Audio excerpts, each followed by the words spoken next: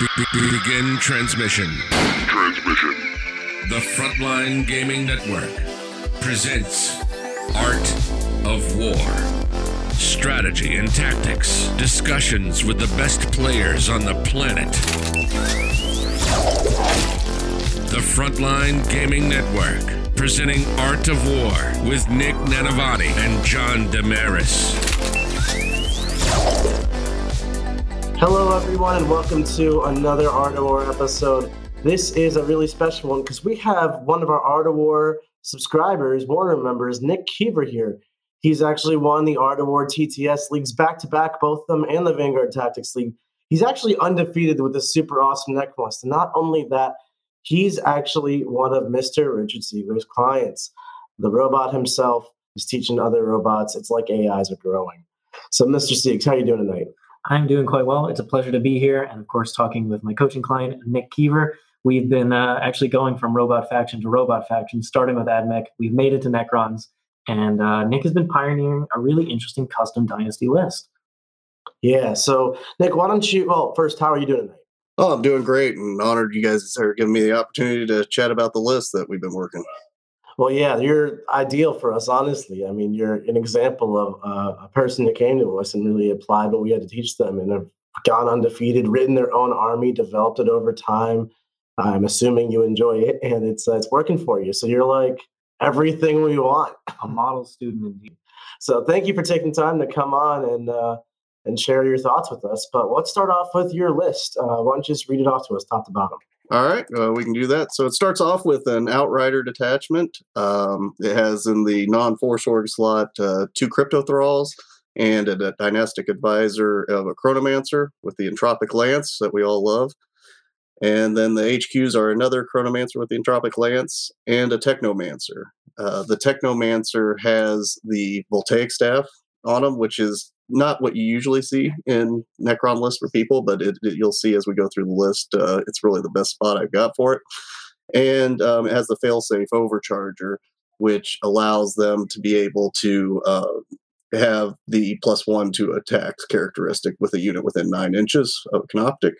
And then also it has the control node, which gives the the aura for +1 to hit. And then we add in the Warlord trait with the Rarefied Nobility, which gives it an extra 3-inch range. So you've got a 9-inch +1 to hit aura on the Technomancer.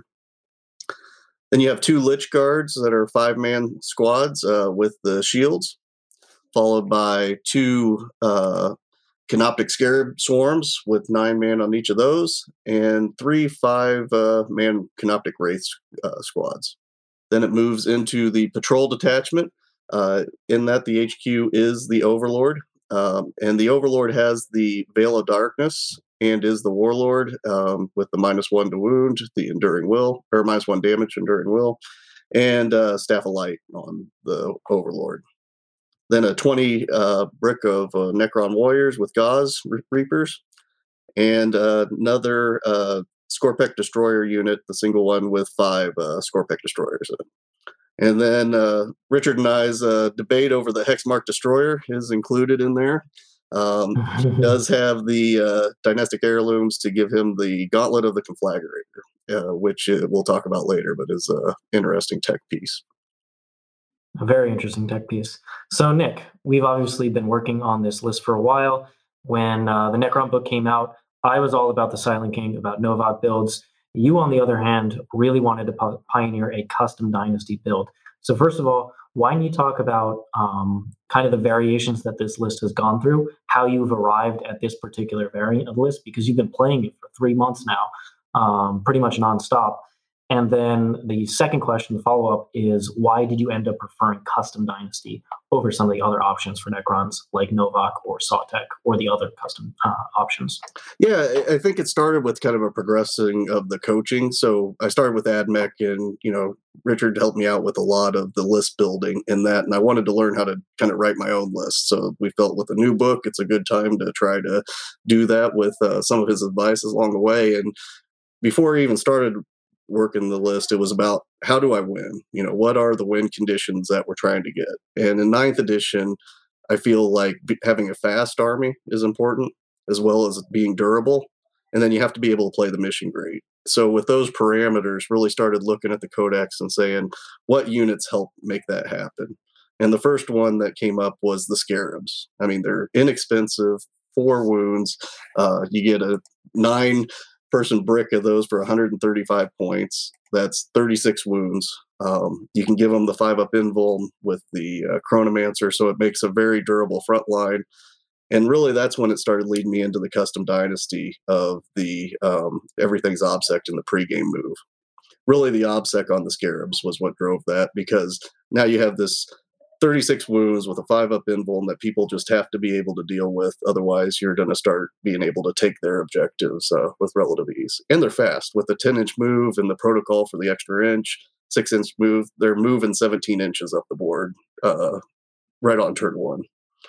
So that is kind of went there. And then from there, it was about, what kind of threats. And with that speed and durability, that's where the race come in.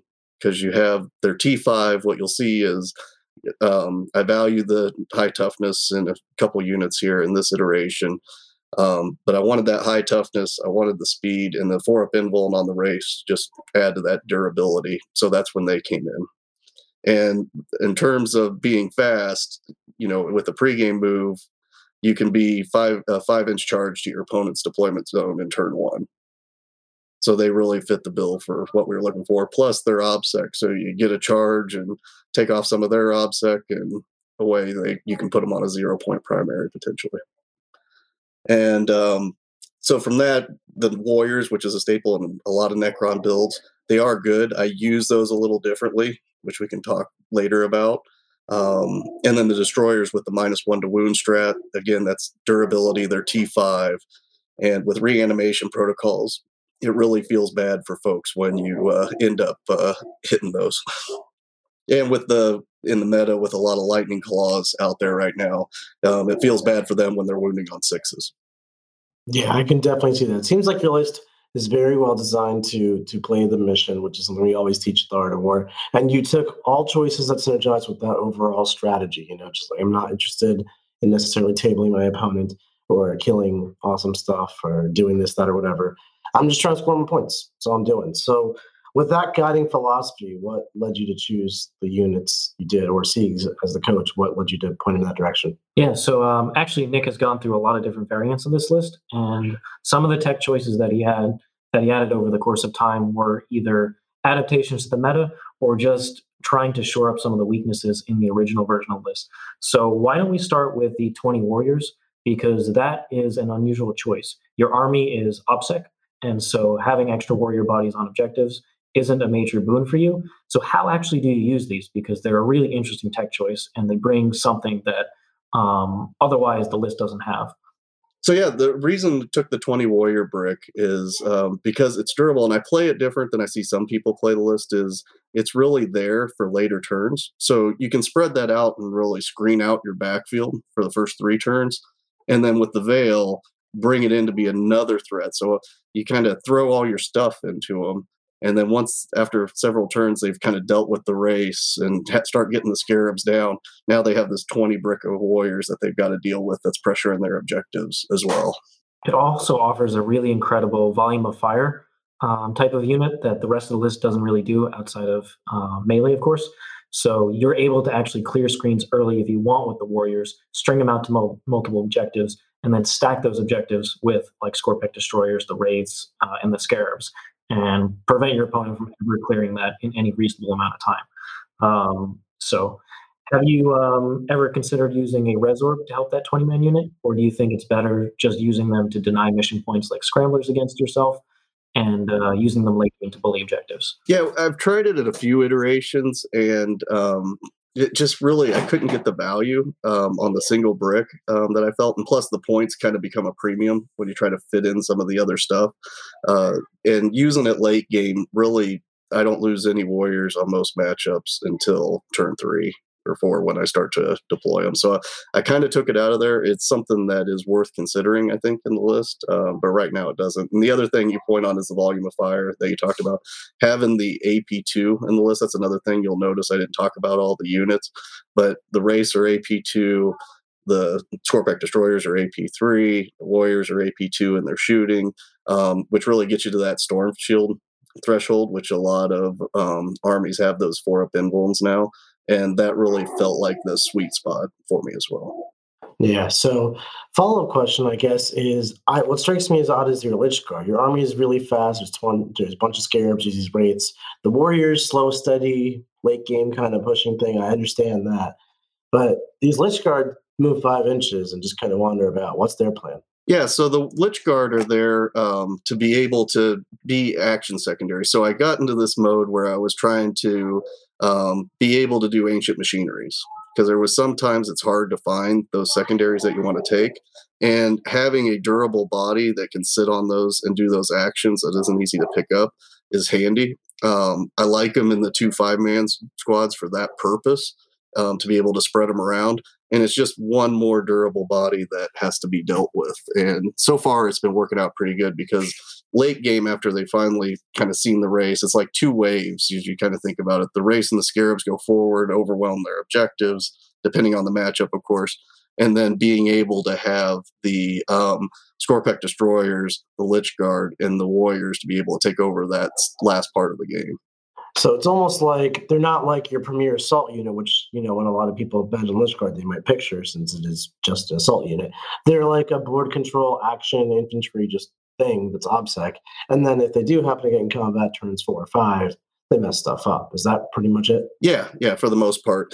They are able to also, if somebody wants to come and shift me off one of my objectives, so we'll talk about fast armies that in the opponent's side that can cause some problems with the list, they really got to commit to be able to shift those 5 immortal, Lich Guard.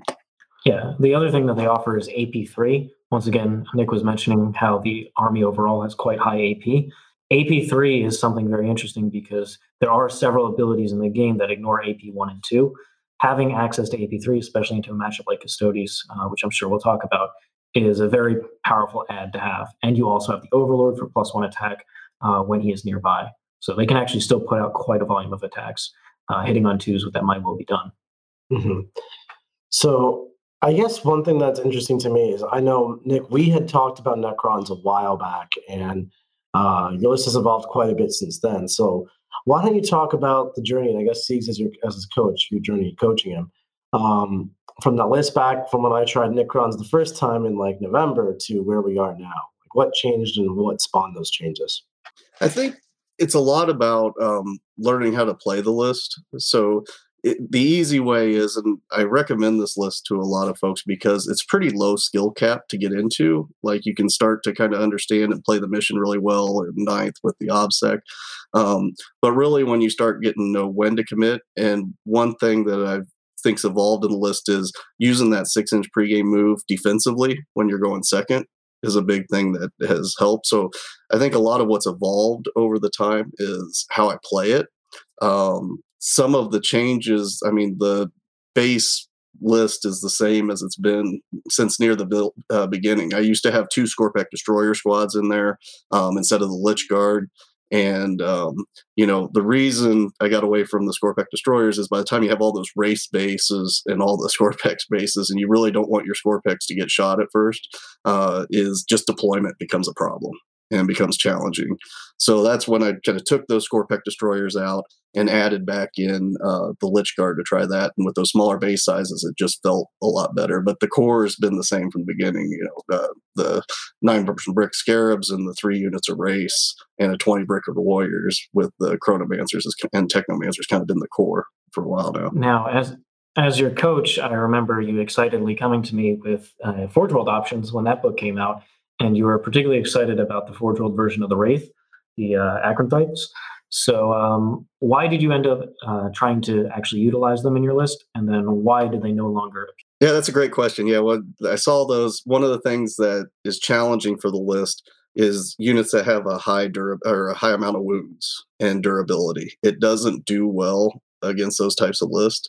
So I was looking for something to be able to punch through some of those high wound, high durability targets.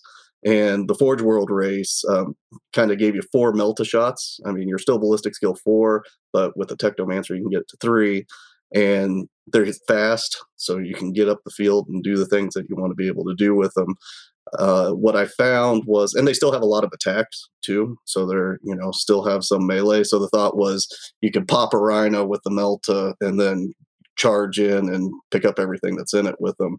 In practice, they don't have the invuln like the race and some of the other things. So being able to not have that and the durability, it just didn't fit well in the army. So I ended up dropping them. I mean, they performed all right. I had success with them. But I feel like the list is better without them because they're 200 points for that unit as well. Yeah, it's another reason. It goes back to you saying going down to one Scorpec unit, not going for the Acranthites, and going for Lich-Guard instead. It's just more things that don't need the Chronomancer buff. They're just natively defensive, and so they can go out on their own and not have to worry about being tethered near the characters each command phase.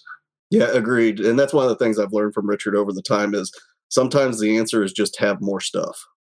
That just having a lot of stuff on the board is a good thing for any army. Definitely. I always value it, especially in 9th edition more so, just stuff is king. To that end, I think there's a lot of small isolated units to mention that Necrons can produce that are relatively cheap and really powerful with the OBSEC attachment. So like 2-man Cryptothralls that are OBSEC, random solo Tomb Spiders, perhaps. I'm getting a little all over the place, but even Ghost Arcs get really good with OBSEC. Have you tried any of those, like just solo OBSEC, relatively useful things? Yeah, I have. It all comes down to points, is the main thing. And some of them don't have the durability. Like the Ghost Arc has the durability, but it's still a single model. And it's, tough to shift having that OBSEC. But I value some of the more threats in the list and the speed and being able to go more places. So it's just less stuff. And, a lot of good players, depending on the list and what's there, know to, the Ghost Arc can kind of be the distraction Carnifex, right? It's out there and you love it when people shoot it and do things. But some people will come around with their game plans to be able to shift it. So I tried it a little bit, but didn't fit it in there. So some of the other things I really looking at it, I haven't found something that just fits as well as some of the other stuff, but having everything OBSEC's great. I mean, one of the best feelings in the world is when it's turn 5 and you have your lone Chronomancer still holding an objective and they finally kill it and you roll that 4 up on the strat and he stands back up and you still have the objective. If you're good at making that 4 up, Necrons are like another level of difficult to beat. That's cool. No, it makes perfect sense to me. It's just like everything is good if you give it the OBSEC keyword. It's just a matter of points, So I guess my next question, unless Richard, is there anything else you want to ask over here? No, I mean, I think you hit the nail on the head there. Is some things, and in general in this list, it wants its damage spread out across the army. It doesn't want a couple key units that are doing damage. It wants almost every unit in the list to do damage. And bringing in something like a Ghost Arc, which is more of a supporting piece, especially for multiple warrior bricks, Nick has found it more, much more powerful to have another unit of Wraiths or another unit of Scorpex, or in this case, the Lich-Guard to help play the mission better and do damage in the late game when they're needed. Mm-hmm. Now, Nick, when I tried your list a while back, I got what it did. It swarms the objectives with OBSEC stuff and overwhelms their opponent. Like, you get tabled throughout the game, but it's okay because you crush the scoreboard. And that's an awesome strategy and one that's very valuable in 9th. But your army did, to me, I feel like, lack a lot of offense. I struggled to get aboard the Witch against Grey Knights. I mean, what are we kind of bar we setting here? So has that been a problem for you, or have you wanted more offense, or how are you getting by without it? Yeah, you hit it exactly right. It doesn't have the offense that a lot of lists do. It has the durability. So you're really playing that primary and secondary game. It's, I watched that stream, and there's things that you can, as you get more reps and you get the feel of the army, that's one of the things I've learned is, like I talked about earlier, you may have to use that, if you go second, that pregame move a little more defensively, or you go all in, and it depends on the army. There's some of them that you want to send those race right in, start tagging stuff, and, even minimizing the threat from the opponent's army with those race, even if you're going to trade them. So it's really kind of scenario dependent. But in terms of offensive capability, you're right. This list doesn't really have it compared to some lists out there. But there are a few lists that are more durable than this list, in my opinion. And I think that's what you got to play into.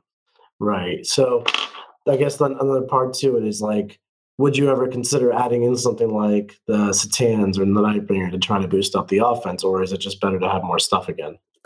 From my view, it's better to have more stuff. Now, with that said, I know the Satans are becoming popular. I have a teammate that's playing against the Satan list in the WTC tournament, and he asked me to pilot it to kind of give it a practice, and I haven't piloted the Satans for transparency. So it's something I need to look at. But man, when you start looking at the points in there, you just don't have a lot of stuff. And, when you look at the triple Satan list that's out there now that people are starting to talk a lot about, really the way to win those matches is you just take away their other stuff and ignore the Satans. And because they're so pricey, they just don't have a lot of other stuff, and it becomes easier. And that's where I think some of the pitfalls, where you could win matches with those, with all the mortal wound output that they can do.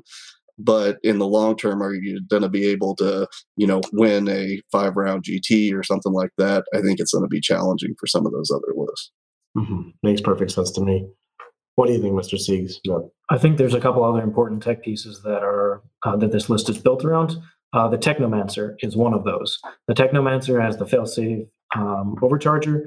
It has the control node, and it also has that Warlord trait for extended range. It's pretty much the linchpin for buffing the Canoptic units.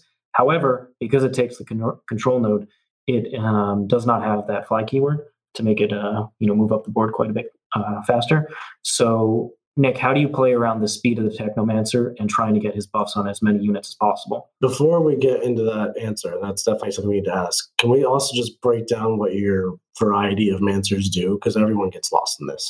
Mm-hmm. Yeah, no problem. So the easiest ones is the Chronomancers. So what they do is they can put in 9 inches a 5-up invuln on a unit, and that 9 times out of 10 is going on the Scarab unit. You might throw it on the Scorpek Destroyer unit if it's going to make sense that turn. But once the Scarabs don't have that buff, then they become much more fragile, and you lose a lot of efficiency on the wounds that you're given. So that's what they're in the list for primarily. The Technomancers that are in there, they're the ones that are giving the aura with the Warlord trait that makes it 9 inches to +1 to hit to all your Canoptic units, so the Wraiths and the Scarabs. And then they're also able to pick one Canoptic unit and give an extra attack. So now one Wraith unit could be putting out 25 attacks. So when you deploy, you kind of have them set up so depending on the opponent's deployment, if you want to send a missile in turn 1, you can get that 25 attacks on the race. And then the trouble is, the trade-off is once you send that missile in, they're going to be out of that buff to be able to get hitting on 3, so they're going to be hitting on 4s. So that extra attack kind of offsets that penalty. And have you found that to be a limitation here? Or has the Technomancer gained enough value to remain in your list and not be traded out for things like a Resorb Lord or upgrades elsewhere across the list, like the counter-temporal nanomines on a Chronomancer, etc.? Yeah, so far, I think he's getting value. I've teetered around the idea of not including him in the list and looking to see if I can get more value, because with all those upgrades on him, he's 120 points, and there are other interesting options. It depends on some matchups where I do want to go all in. I mean, I'm just hitting on 4s with all the race anyway, and he's not really there. That's why he kind of has the Voltaic Staff. So if he wants to advance up to try to get that buff at a critical moment, he can, and still do some work with the Voltaic Staff. And also, if you advance him up the board, if your opponent has all those Scarabs and all those race in their face, are they really going to take the time to hit the Technomancer? I'm honestly at that point okay if they do, because then 1, I get a 4-up and maybe he comes back. But 2, that means he's not putting the damage into the stuff that is in his face. And, we haven't talked about CP yet, but that's one of the things that's important to make the list function, is being able to have that interrupt. Because when you multi-charge in and you're going to take it on one unit, being able to interrupt that next turn when they try to deal with all that stuff is critical. Definitely. And we are certainly going to get to CP discipline with this list.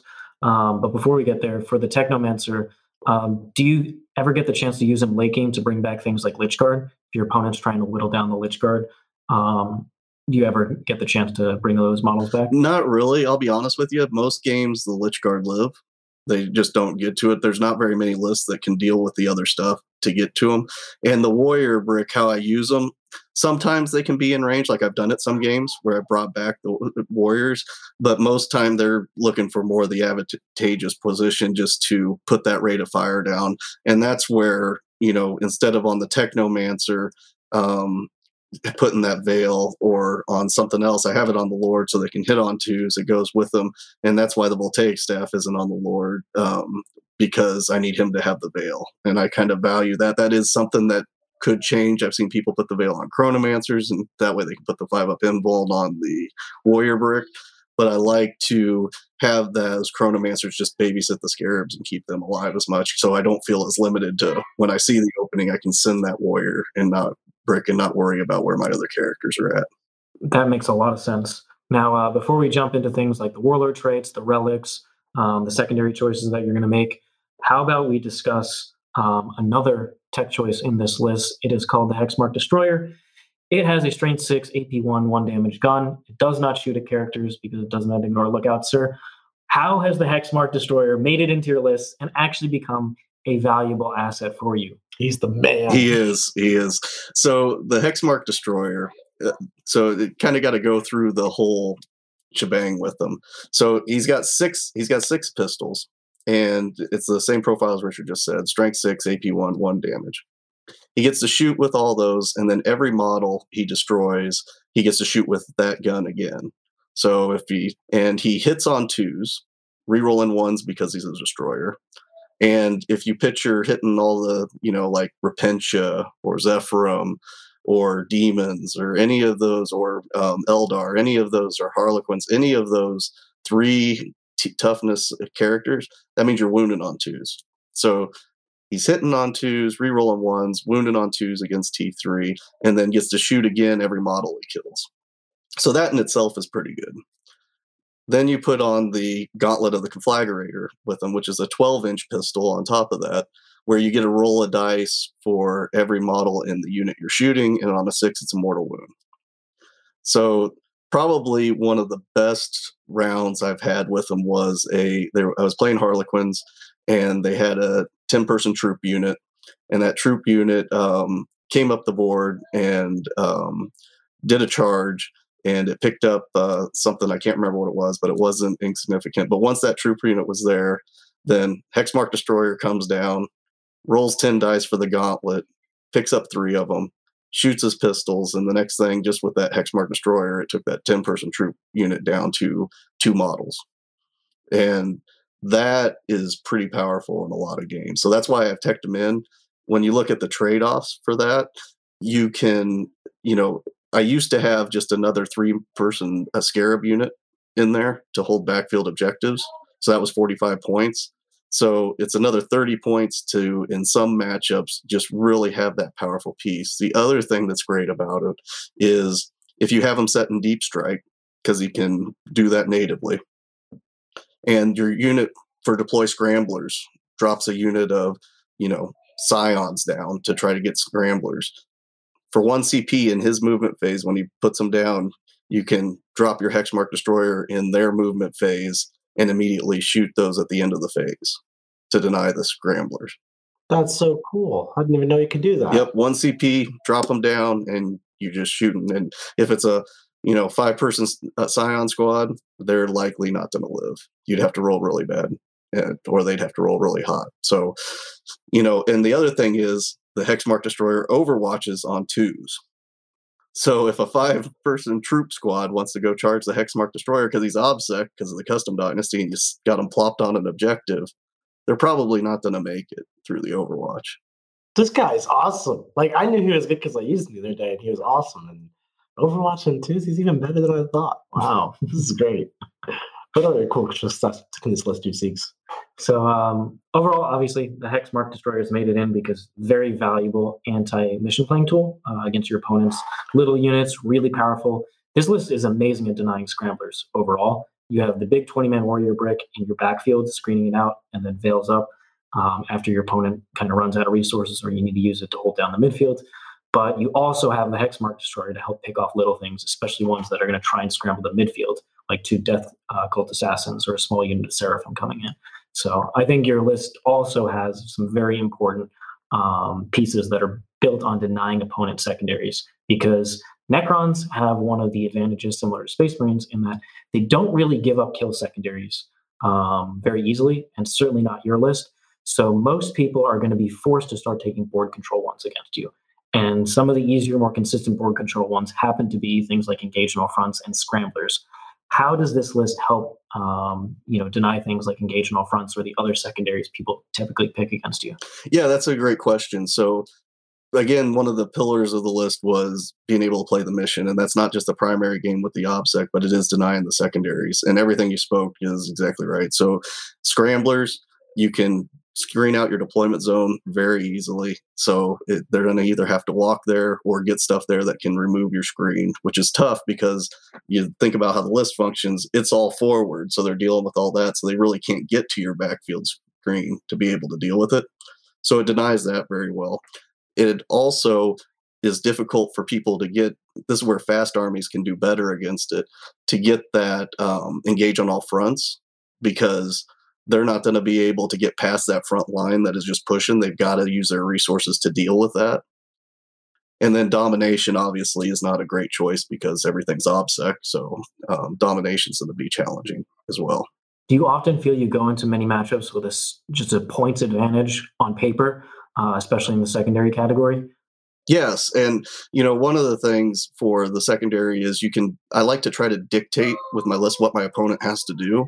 And when you think of secondaries, you can look at, well, Necrons have Purge the Vermin, that that's where you get 2 points every table quarter they're not in. And if I'm against an army that really wants to sit back on a mission and hold their objectives, then you pick that, and that's going to force them to start trying to send stuff into your half of the board. Otherwise, you're just going to max that secondary.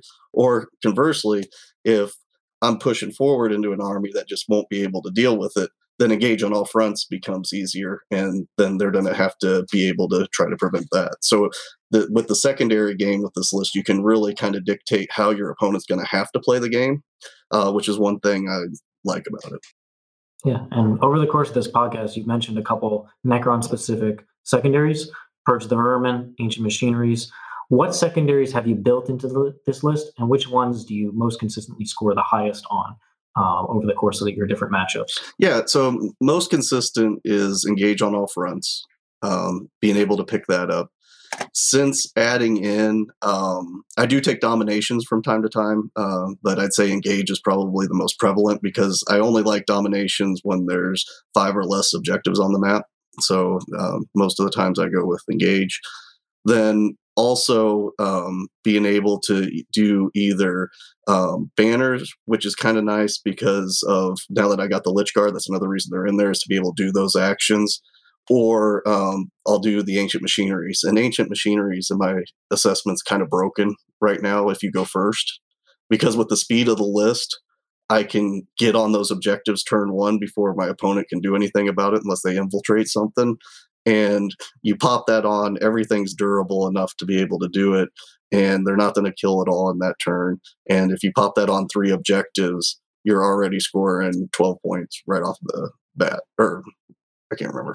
Can you walk us through how Ancient Machinery works? It's a secondary you don't typically see Necron players take and not really talked about, but it seems like it's integral for your strategy.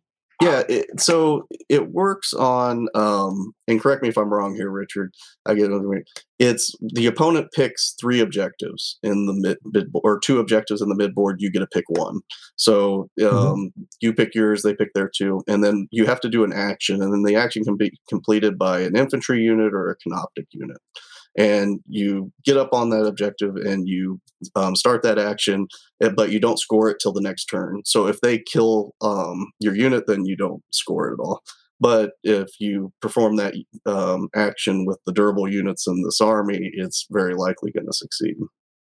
So you can play it where if there's if it's one of them where there's 2 objectives on their side of the midboard and 2 on your side, so you only get 1 on your side, you can sit back with your Lich Guard and just perform that action every turn on the one closest to you and not try to get it on the far ones, which makes it fairly reliable whether you go first or second.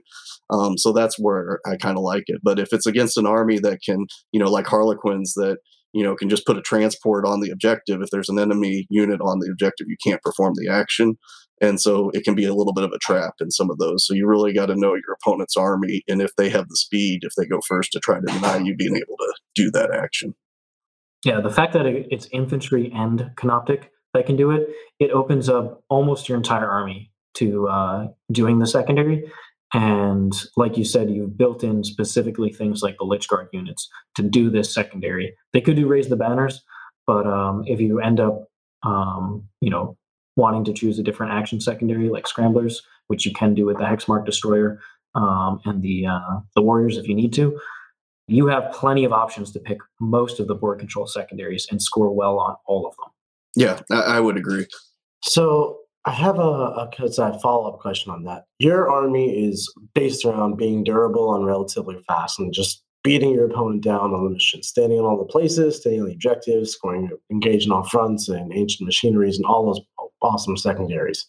What happens if your opponent is designed to be just hyper killy and you play right into that? I put myself out there because I'm durable, and they're like, well, I kill you.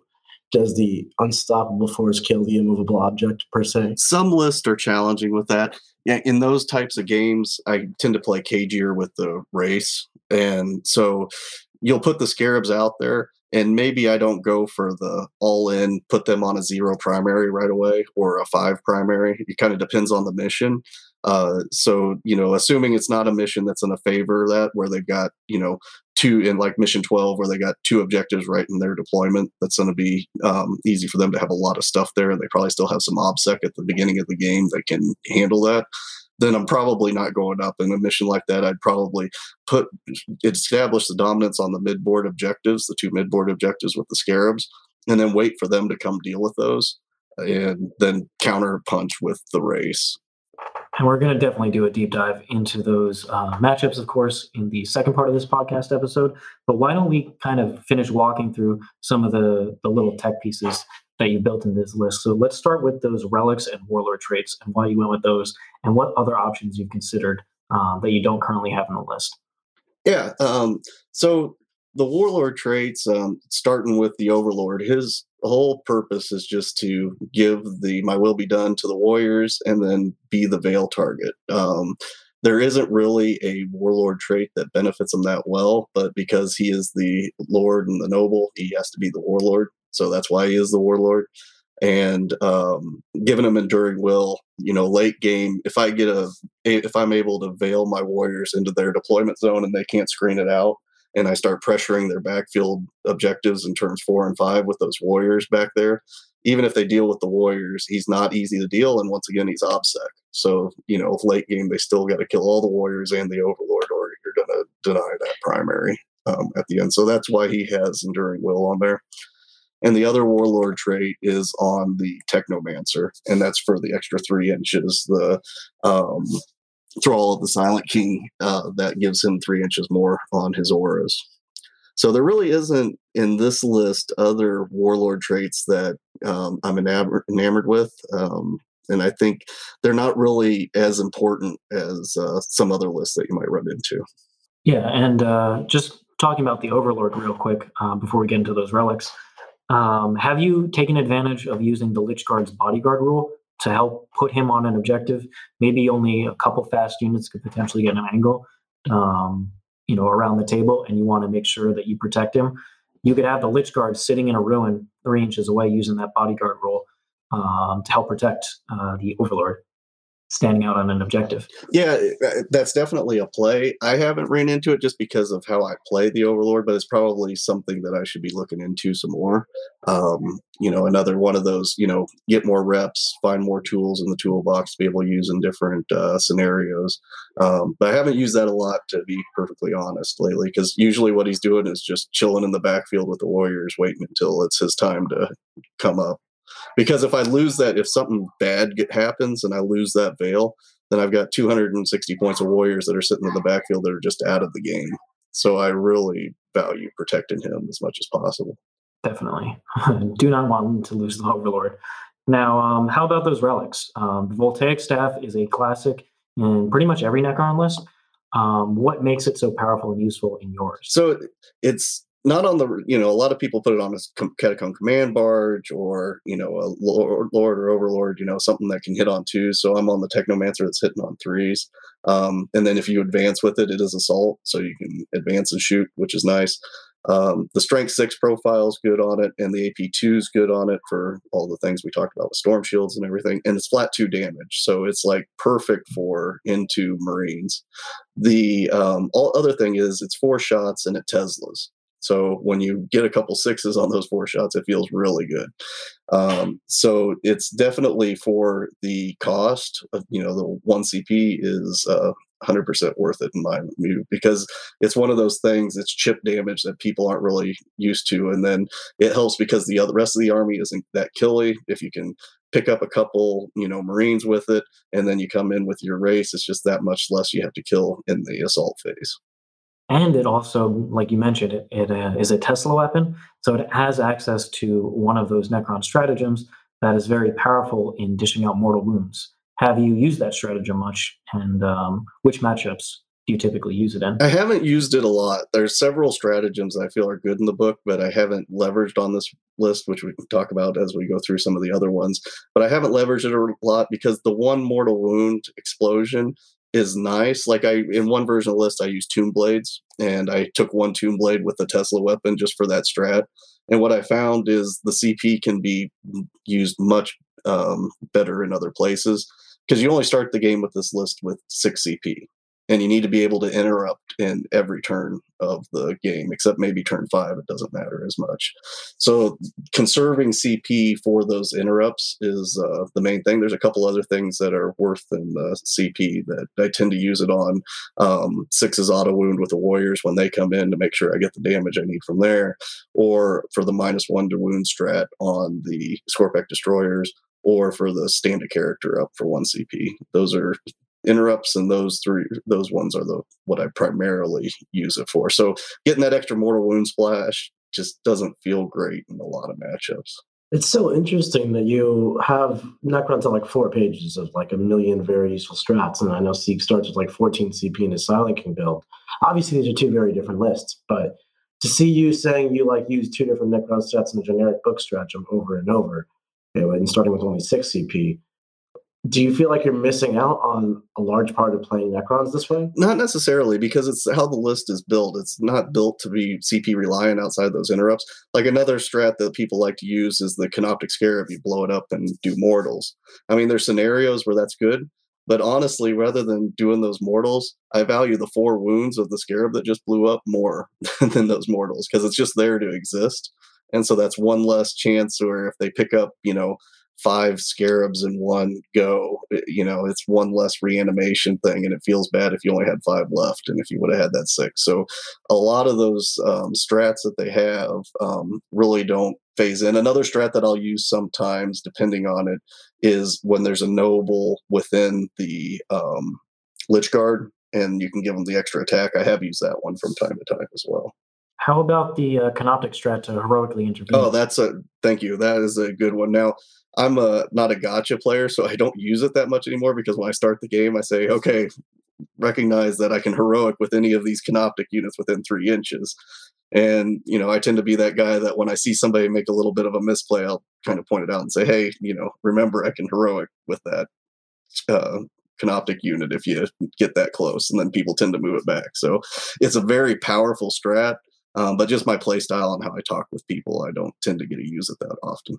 Yeah, and I often find that's the better way to approach it, because it leaves both players feeling well. And it's not like you can't use the strat, because you're actually getting extraneous value from it. Because even if you're reminding your opponent, he does have to play differently now, and that's value to be gained for you. Yeah, he has to respect it. You don't want a bunch of scarabs or even more dangerously, those wraiths heroicing.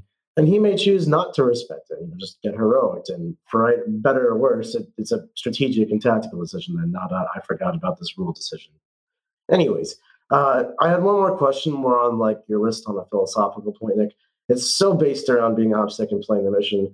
But armies these days are doing that, and they're doing it better. I don't want to get too specifics in the matchups, but taking away enemy OBSEC is becoming a bit more mainstream through things. It used to be pretty isolated, like with Black Legion. Now Necrons have some, Dark Angels have some, all Space Marines do if you include some Reavers. So I'm sure it's not the last we'll see of it. Is that something that worries you moving forward? So how you deal with that in some of the armies is it's usually in most ability to remove OBSEC is centralized in an area, right? And so you're still OBSEC everywhere else. So what I'll tend to do is when I see that ability gravitating across the field, you'll go somewhere else, or you'll start pressuring their backfield objectives on the other side. And yeah, they may be able to deal with that in an area, but you still can deny them primary everywhere else. And that's how I tend to look at it right now. So it doesn't worry me too much. It's not great. But at the end of the day, it's still not the end of the world. Even with things like Rights of War, or it's giving OBSEC, you can play around that too and look at other areas of the battlefield to where you can go in. Yeah, I think that's a fair assessment. Like, they can take away OBSEC from like a unit, but you have many. There's multiple objectives to play over. Just play the game from there. Mr. Seeks, was there anything else you wanted to ask Nick while we had him? I think we covered most of the highlights here. Overall, this is an incredibly powerful build. It plays the mission so well and forces your opponent into tough choices, starting in the decision-making process for secondaries, that it starts many matchups with just an advantage on paper, which is an incredible thing to go into any game with. Yeah, for sure. I'm really excited to see how we talk about some specific matchups. I have a lot of questions on that, specifically about some of these new tougher armies like Dark Angels and whatnot. So check all that out over in part 2. You can find it on our Patreon or on our website, theartofwar40k.com. You can now bundle it with our other podcasts, Art of War Down Under, or with the War Room, getting both podcasts and the War Room for a nice little discount. So check it on out on our website. Also, don't forget Frontline Gaming. They are doing a spring cleaning sale of their hobby bits shop. Basically, if you hop over to eBay, they sell all kinds of secondhand models, old beat up models, painted models, nuanced sprue models. They got it all at cheap rates. So check it out on eBay, Frontline Gaming's secondhand shop. So anyways, guys, thanks so much for listening, and we will see you all over in part 2. Like the strategy discussion you heard? Want to hear more about the tactics of this list? Sign up for our Patreon at AOW40k.com, where we go deep into details of optimal play. This has been Art of War, a strategy and tactics podcast for Warhammer 40k. Hosted by Nick Nanavati and John Damaris. Produced by Seamus Ronan. Find us at AOW40k.com. And of course, connect on Facebook. Just look for AOW40k. AOW40k. AOW40k. Till next time.